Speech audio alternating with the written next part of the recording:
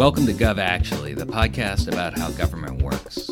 How it actually works. I'm Dan Tangerlini, president of Seamless Docs Federal, and this is the FedScoop radio network. And I'm Danny Werfel from the Boston Consulting Group. We launched this pod to try to get beyond the personalities and the politics. Right. We want to talk about how things actually get done in the government, the people who do it, and the challenges they face. So let's talk.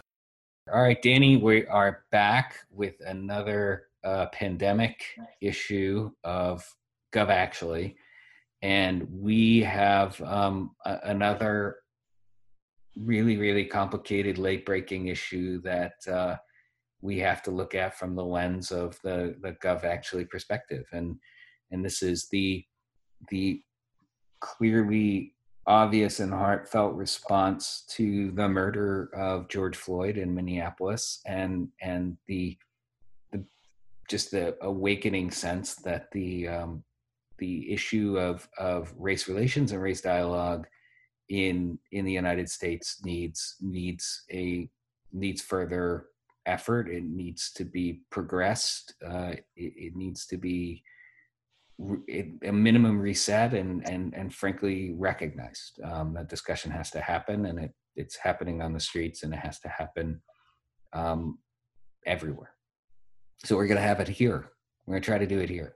We're going to try to do it here. And I want to say, I think this has happened a couple of times on the podcast where we go into an issue that hits you both personally, but you also want to think about it through this more professional or kind of lens of our roles in government and our roles now. So before we go into the kind of the government angle on this, just want to share personal reflection of how heartbreaking the situation is. It's always been heartbreaking. It's the part of the heartbreak is that it's not new. It's something that's all too familiar, but it feels like this particular moment, the video of George Floyd, something broke in a lot of people's hearts and minds, and something different is happening. And I know for me personally, I feel a different sense of tragedy, but in some, and I think former President Obama captured it well in his town hall, there is kind of a sense of, at the same time that something like this drains your optimism about society, about people, about where we're going as a country, the reaction to it also has replenished a lot of that optimism in terms of seeing the effect that it's had on people around the country and people around the world. Now, there's a lot of complicated elements in the response with respect to the police and impact on protesters, but so it's a very complicated issue. But before we got into the kind of the government angle, I just wanted to share a personal reflection of how heartbreaking it is, and also how it's inspired me to think about how can I be a better ally to people that feel the impact of racism in a very direct way, something that I have never felt, but want to think about how I can be an ally for that. I appreciate those comments, Danny. I think I also need to point out that I am not a person who identifies themselves as a person of color. I therefore can only speak from a perspective based on my experience and clearly limited, and from my perspective, which is one of alliance, but still, to be perfectly honest, ignorance. And so I think part of this is an issue of learning. I think both of us should try to enter this discussion with an awareness of our privilege and our awareness of our own limited experience, and frankly continue to seek dialogue from and with folks who have more experience and more to offer.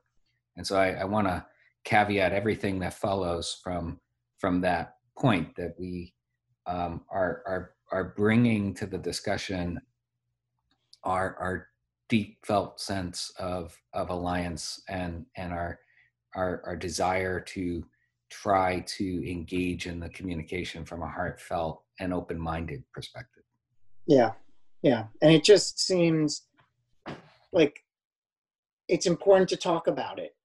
I think your caveats are right, absolutely right. But it shouldn't prevent us from talking about it. And maybe we'll get feedback on it, and we'll learn from it, from the conversation that we're about to have.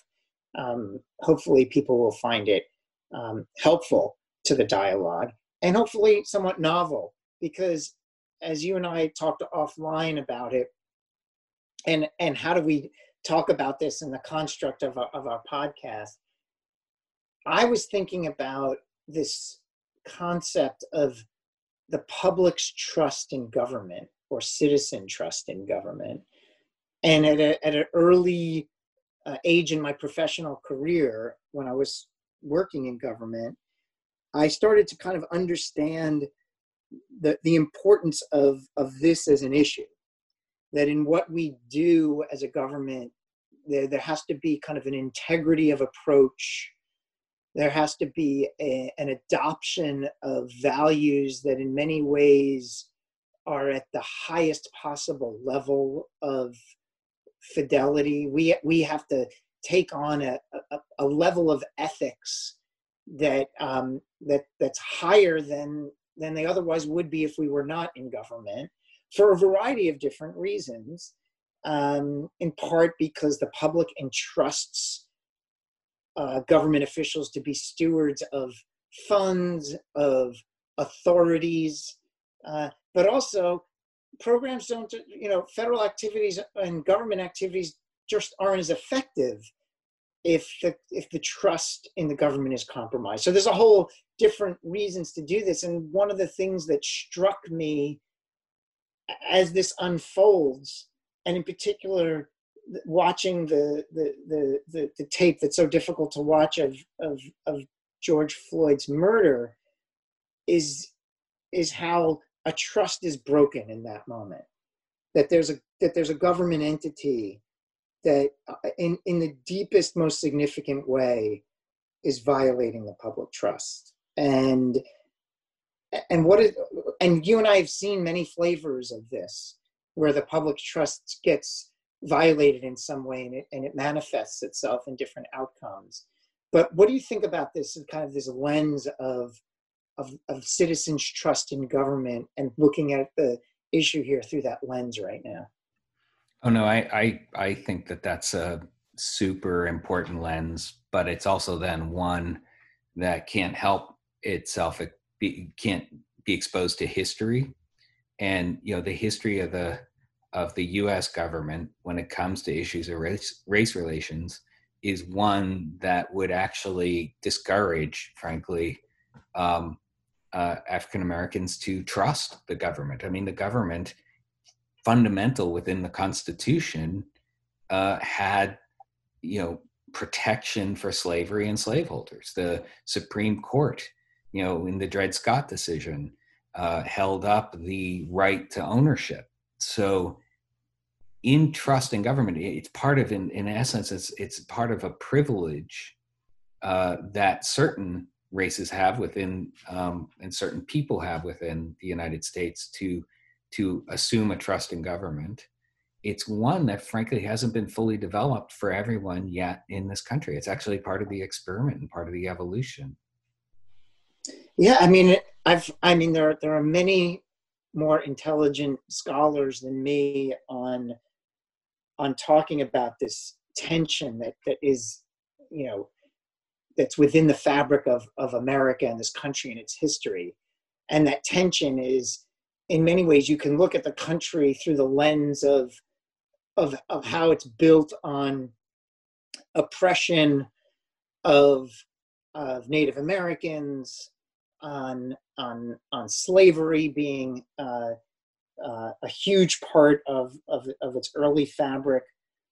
And then you balance that tension against like the Statue of Liberty and the symbol that this is a country of unlimited potential and equal protection, and a place that wants diversity as part of how it's going to flourish. Um, and I think you see that microcosm playing out over the past few days, where you watch what's going on, or you experience what's going on, and in the same 15-minute span, you can feel a sense of despair, of immense despair and immense hope, um, based on what you see of our acts of humanity, but also, you know, insane acts of dishumanity. And it's just like we're constantly struggling with that. And so, in some ways, yes, I can understand the inherent distrust that the African American community has on with the government, but also I also think that they want to see the government be better, right? It's like I've heard it over and over again that we can do better, and there's a recognition that there are And ways that we can get better. I think that is what's motivating the folks to come out onto the streets and raise their hand and raise their voices and march together and speak up and say, that's the wonderful aspect of this experiment. That's the wonderful aspect of this experiment. It is the optimism. It is this experimentation. It's this attempt to constantly try to perfect this work that we do, and that's the inherent beauty of an evolvable document like the Constitution. Yeah, That people in a different time could get it so wrong, and it's really our responsibility to constantly work on making it better. The whole arc of history bends towards justice, but it doesn't bend itself. People bend it. It's bent by us. And you cite the Statue of Liberty. There recently someone was questioning whether the statement underneath the Statue of Liberty was actually added to the Statue of Liberty or implied by the Statue of Liberty. And that's the fact that some of those things that we take as progress and as evolution are frankly being questioned, constantly being questioned, and we need, as a society and members of it, to continually engage and try to make this a better place. yeah, and there's also kind of, I think, underlying this, the reality that for this country to work, for the society to function effectively, there are certain things you have to have in place, and law enforcement is one of them. Right? You have to have the ability to dial 911. It's just, and so it has to. So we can't like eliminate it. We have to figure out how to find a Yeah, but betterness to it. I think part of it is we have to have a dialogue and a conversation in which we confront that history. I'm reading a book by Blackman called Slavery by Another Name. And I would like to think I'm a reasonably aware person, but reading the history of the post-Reconstruction South, and frankly, the use of the criminal justice system to re-enslave thousands and thousands of African Americans, it makes you understand a historical thread that suggests that trust is something that we haven't necessarily done enough to establish, not reestablish. I mean, establish, period, create. And you see then, incident after incident. Now, I worked for the Metropolitan Police Department. I came in when we were under a consent decree, and I saw that through active engagement, through great leadership, people like Chuck Ramsey and Kathy Lanier, that trust can actually be built. Those connections can actually be fostered. But trust is earned in thimblefuls and lost in buckets.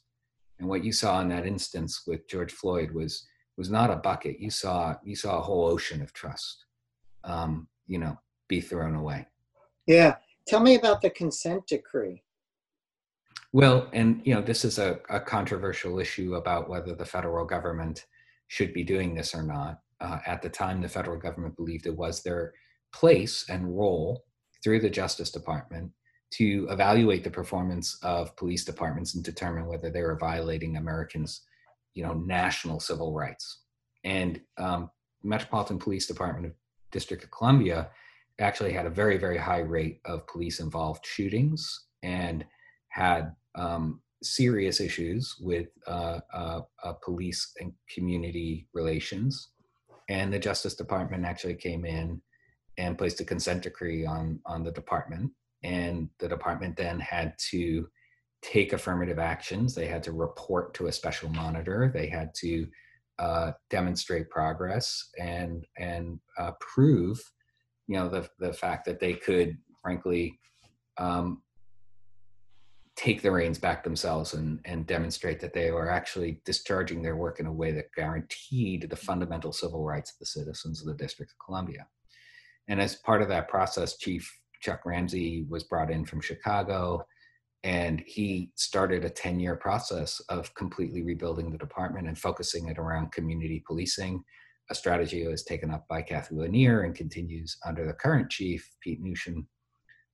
But, you know, Chief Ramsey did some really, really, really incredible and thoughtful things, like making sure that every police recruit went to the Holocaust Memorial Museum and took a tour of the Holocaust Memorial Museum. So they fundamentally understood what happens when the power of government is used against its people rather than in defense and support of all its people.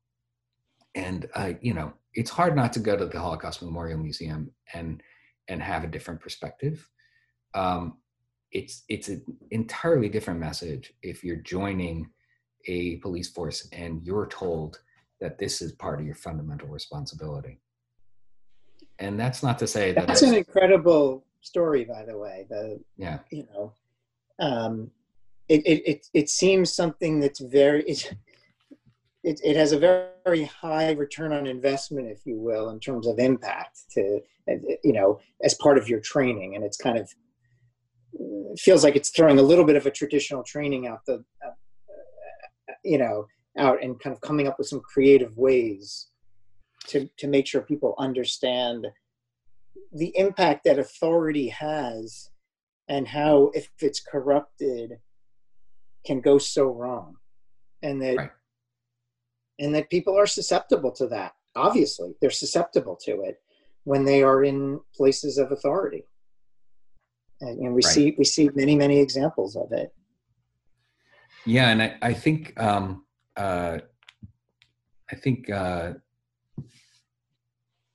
actually using the assets of Washington D.C. in this place where we assemble, for good or for bad, fully curated or not, the history of the United States. I'd have to say that if this were an idea how to begin the process of reform, the Holocaust Memorial Museum would certainly be on the list, but I would also say the African American History Museum, and start on that fourth basement, start at the bottom and actually spend some time. I mean, I almost didn't get out of it the first time I visited the museum, where it talks about the history of race, the concept of race and where it comes from and why it exists, and how it was promoted and how it was used to justify enslavement and the continuation of enslavement well beyond the Enlightenment, when people realized it was, you know, absolutely fundamentally not okay.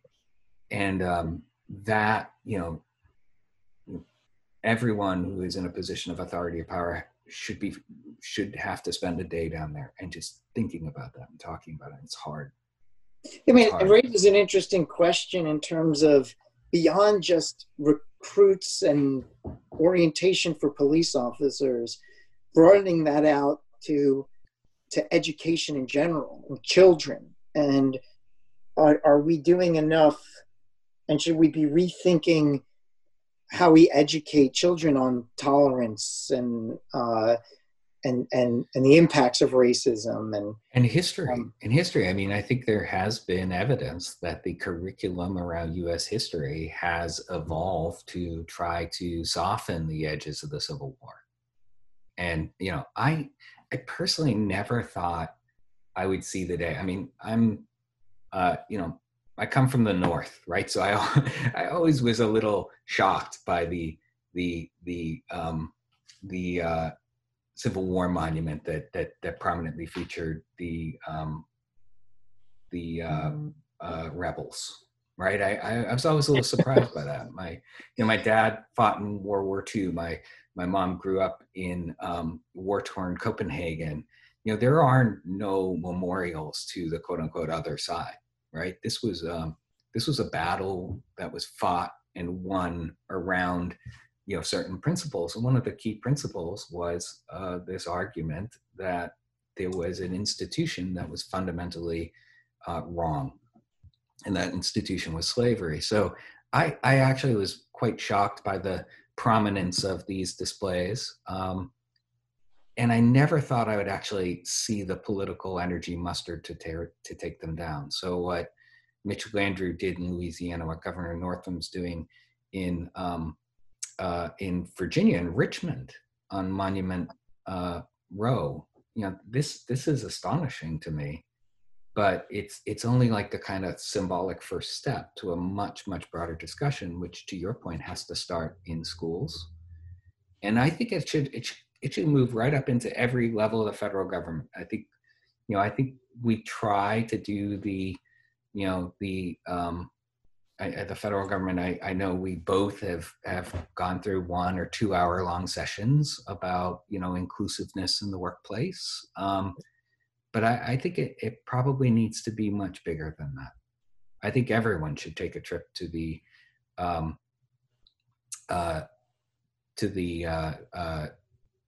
African American History Museum, to the Holocaust Memorial Museum, to the Civil Rights Museum, to yeah.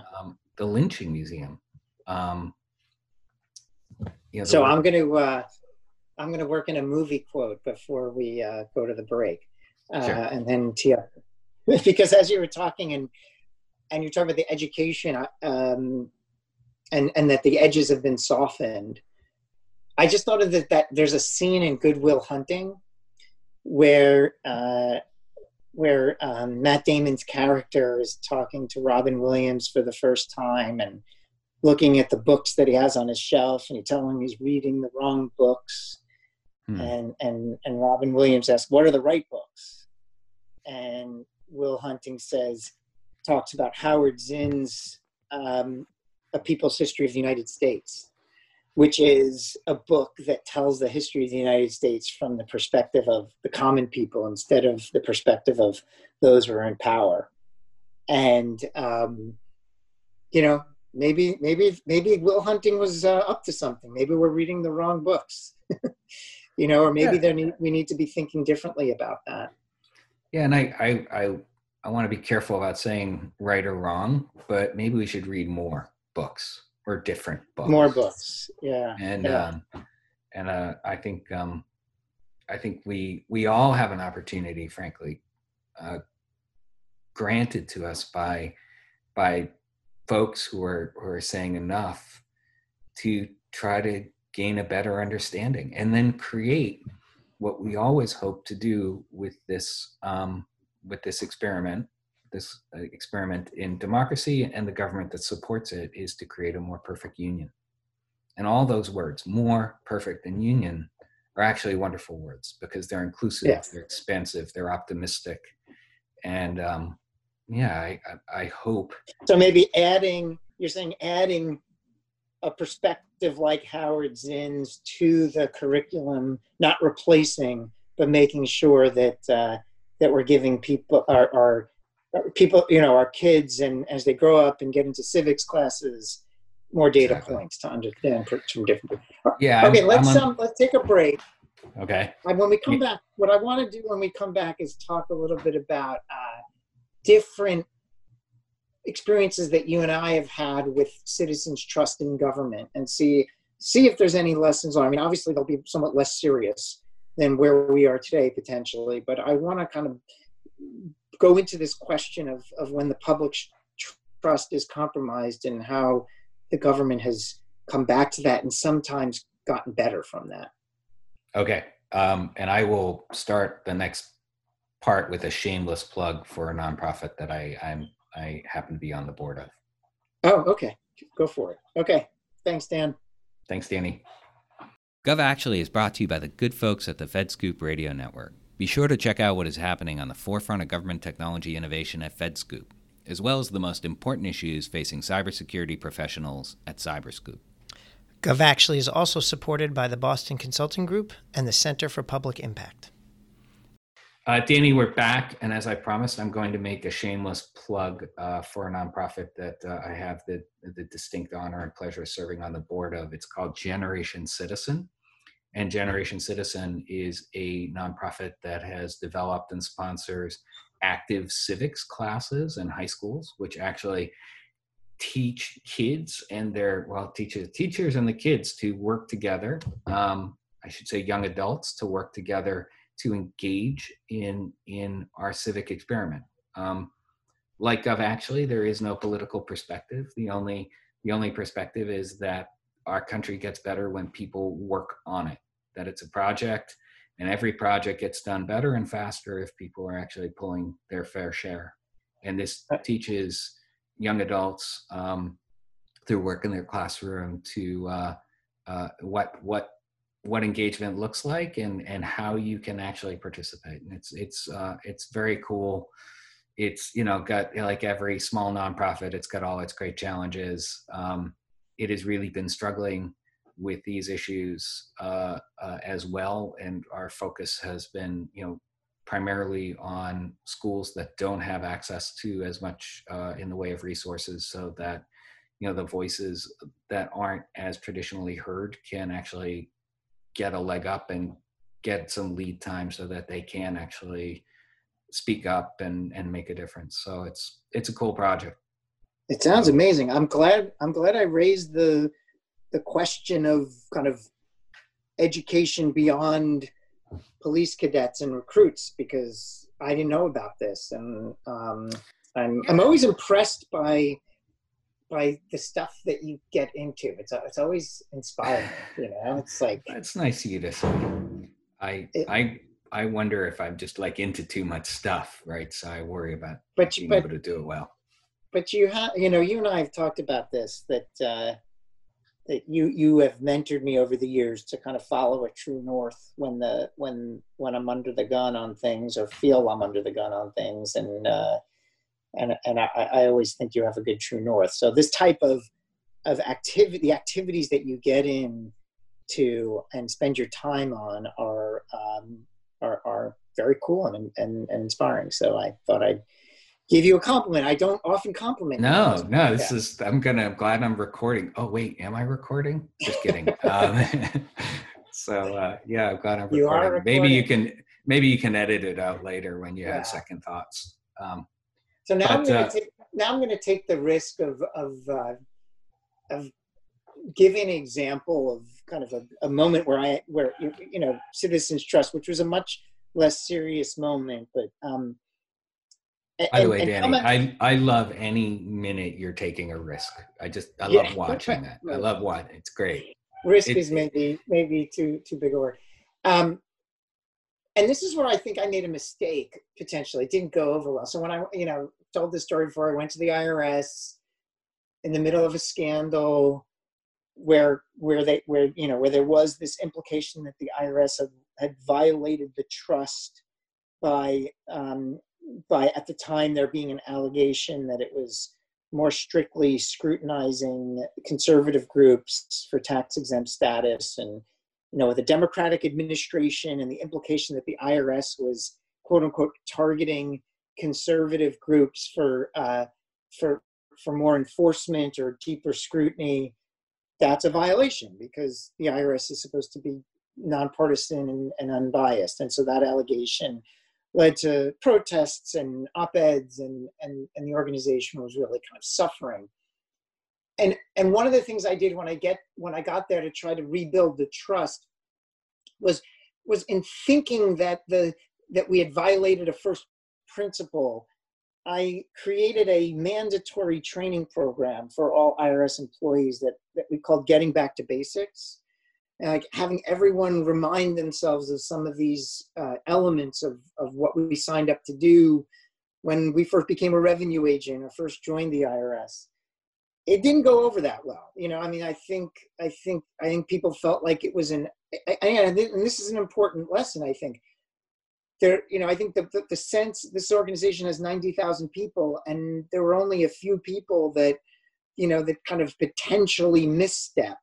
And the notion that all 90,000 people now have to take this training felt like, that it was like we're all being thrown in the same bucket, and it's a little bit too much of a, of a swipe at the organization as a whole. And so, I learned from that and learned that sometimes you have to do things a little bit more nuanced. But there was this kind of sense that we need to get back to the basics of our training as an institution. And I feel that a lot of what I'm hearing, like when, for example, I think Vice President Biden, as he's, running for president and is the Democratic nominee or the presumptive nominee, has come out with some policy proposals around training and how to de-escalate situations. And I'm assuming that's going to be for all police, not just those that are found to have been involved in issues of police brutality. So any thoughts about this, like, question of like everybody getting training versus, targeted training? I don't see any harm in everyone being exposed to new ideas and building tools and toolkits and language. There's the risk that these things become rote. They become mandatory and they become rote and they become, I've sat through some pretty terrible mandatory training. Yeah.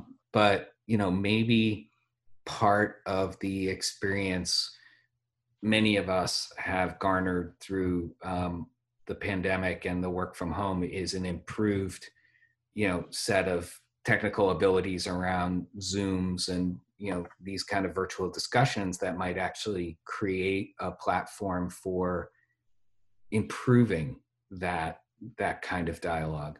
Perhaps there is room or space for a national dialogue on national networks or national platforms that isn't, just the wonderful, say, music at home together kind of thing, but actually a discussion about these issues at home together kind of thing. Yeah. And then if you're in a position of clear public trust where you have the ability to deny someone their freedom, you have the ability to deny someone their, suspend their rights, or perhaps even take their life, then I would say there is no end to the amount of training that you should continuously have.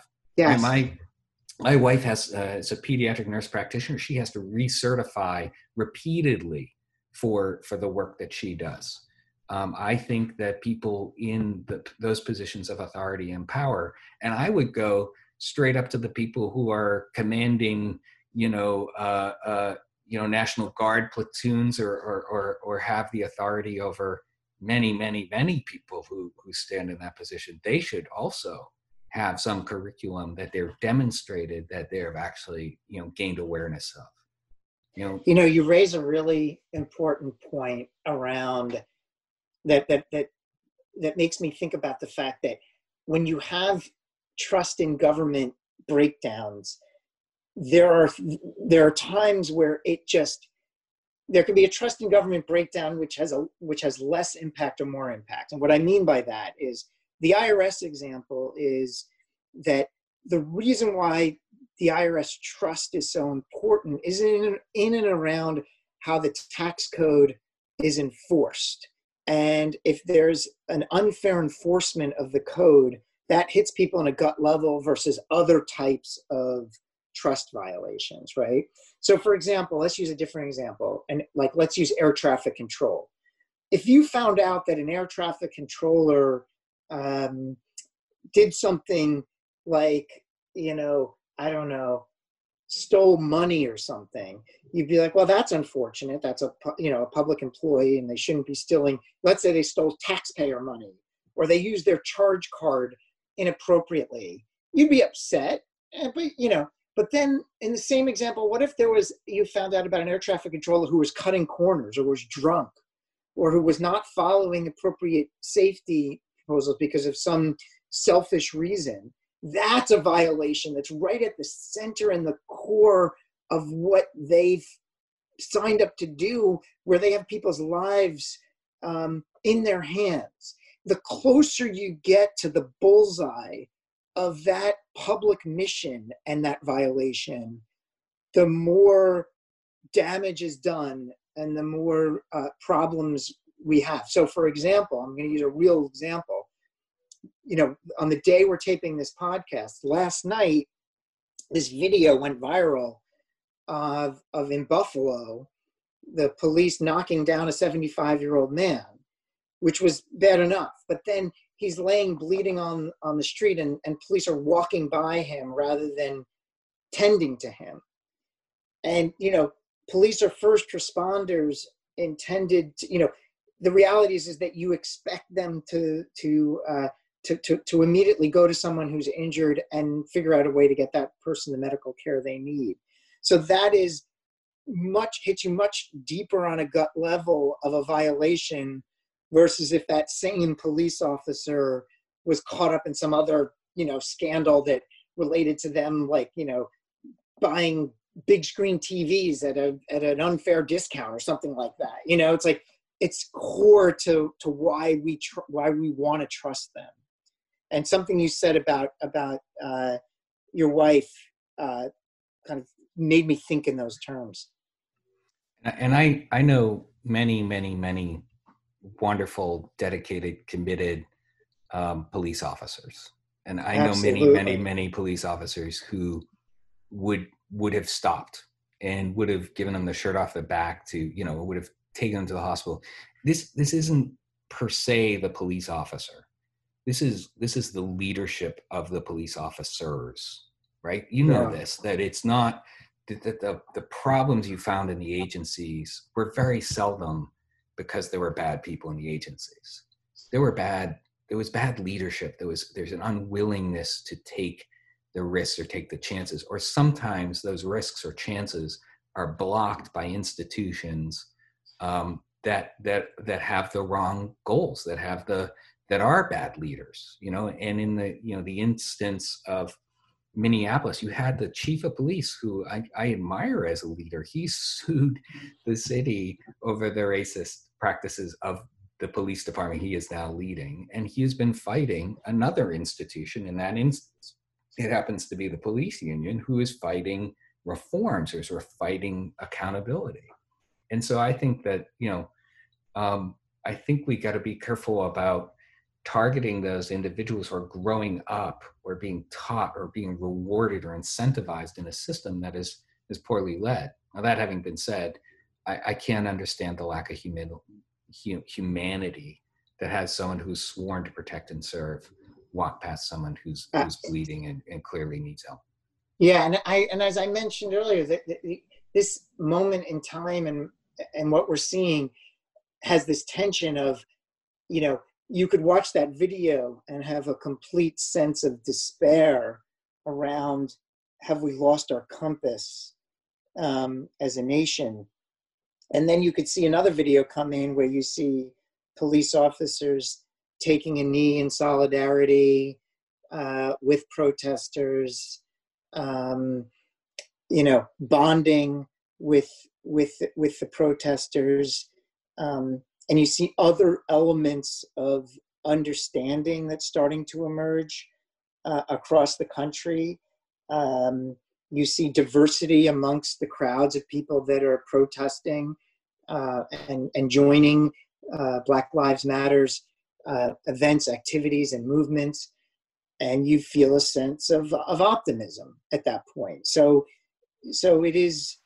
And I just think that optimism needs to be tempered, though, with a recognition that it's not going to be fixed by next Wednesday. It's not, No. everyone's gonna, like, oh, it's okay, like this officer took a knee with us, that's great, so the police is actually cool.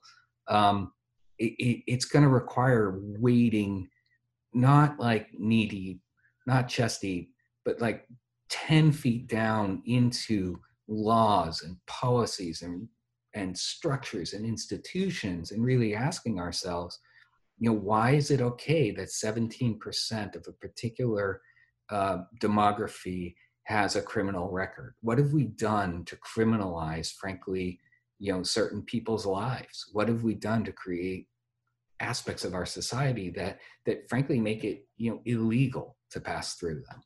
Yeah, I And mean, and there are policies, laws that we need to revisit, but also I think, as we were discussing earlier, organizational dynamics that need to be restudied, leadership, training, and going back to my earlier point, greater recognition of where the violations in trust are going to have larger exponential impacts on the ability of the organization to carry out its mission, not to mention the potential substantive badness and bad societal impacts or individual impacts it might have on people and safety. But if you're working in an organization, any public sector organization, part of the training should be for you to have awareness of where that bullseye is of what's expected of you and where the worst case trust violations exist. And that culturally within that organization, there should be better awareness, both vertically and horizontally throughout the organization, that these are the types of things that can never happen, because this is the most damaging to our mission, and therefore to citizens' trust in our mission, and therefore to the impact that we can have and what we signed up to do. And as you go across different public sector entities, can people automatically point out what that bullseye is and have alignment across the organization, that everybody knows that this is what we should protect? And if we see it threatened, we have to say something or do something.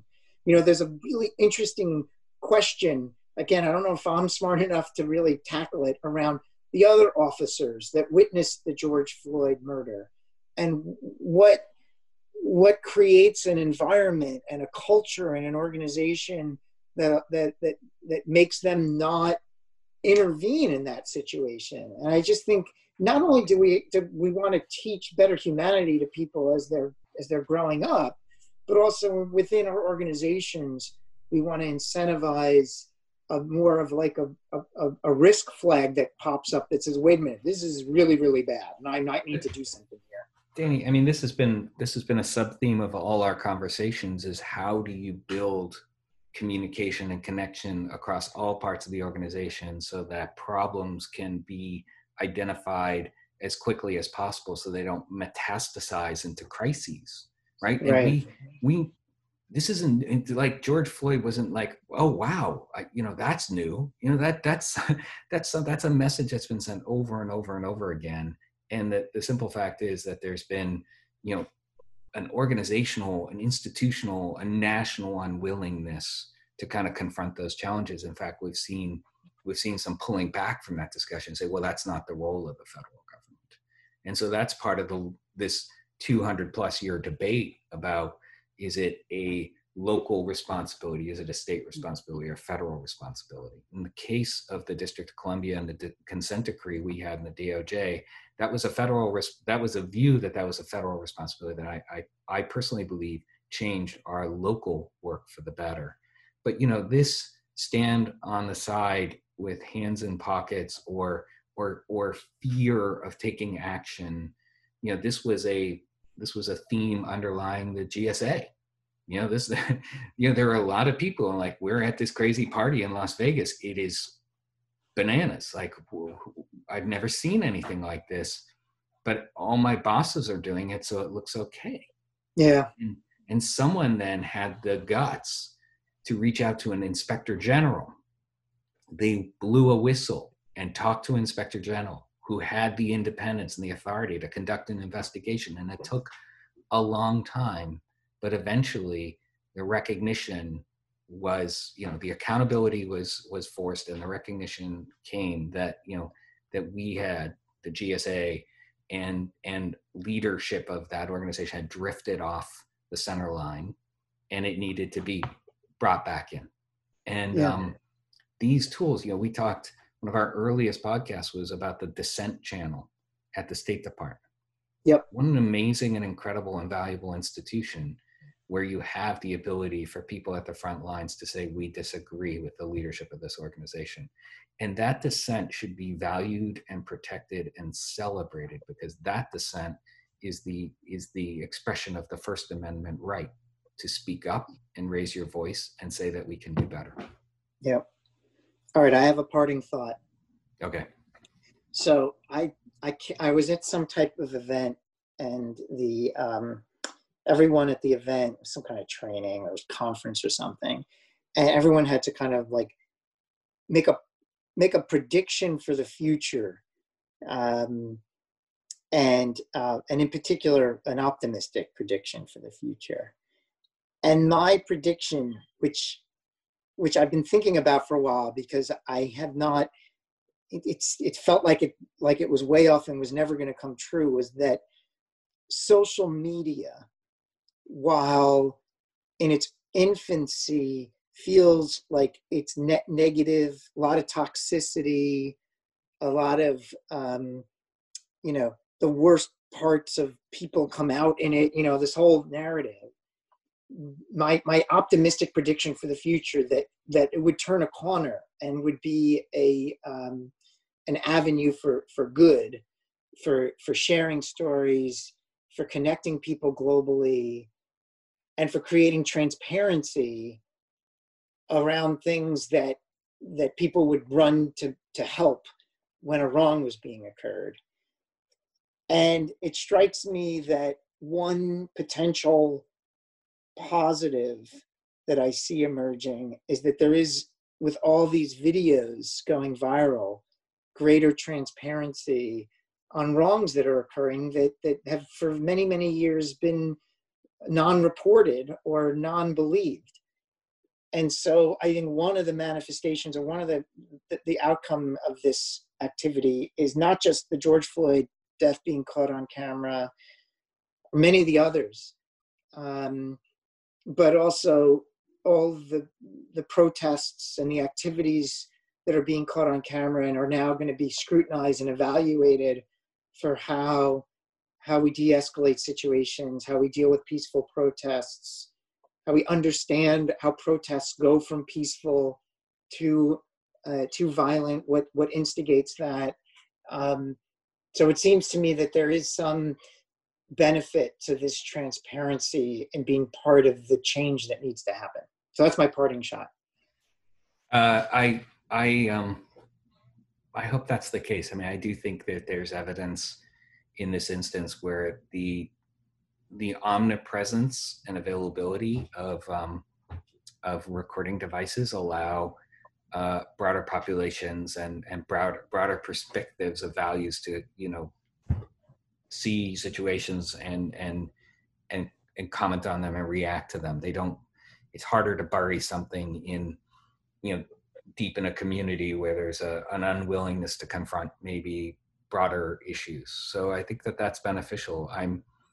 It's a whole other conversation, but I'm worried about deep fakes. I'm worried about, editing, I'm worried about. Oh, I know. Yes, I think it's optimistic. Yeah. No, it's view. good. I think you're right. But I also think, like everything, it's going to be complicated. And I frankly think that,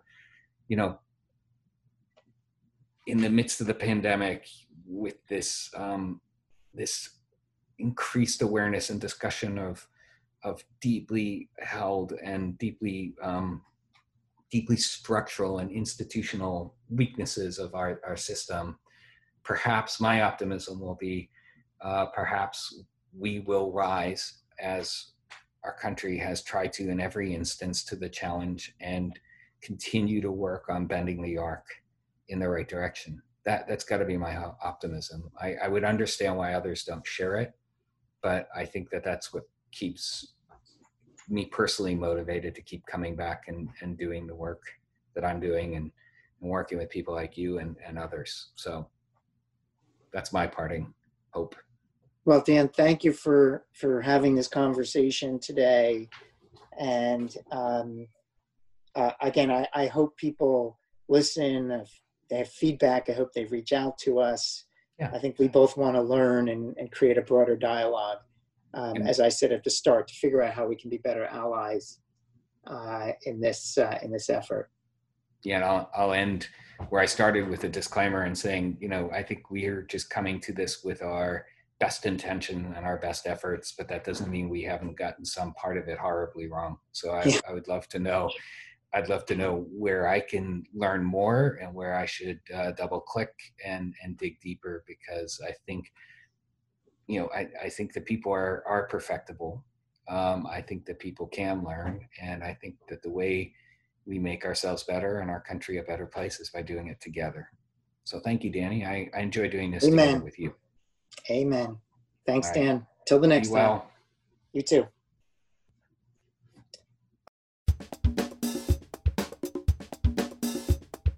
Thanks for listening to GovActually. We'd love to hear from you. You can tweet at us at GovActuallyPod, or you can write to Danny at danny@govactually.com, or to me at dan@govactually.com.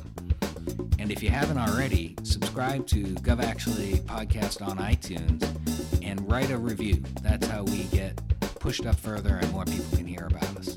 Thanks again.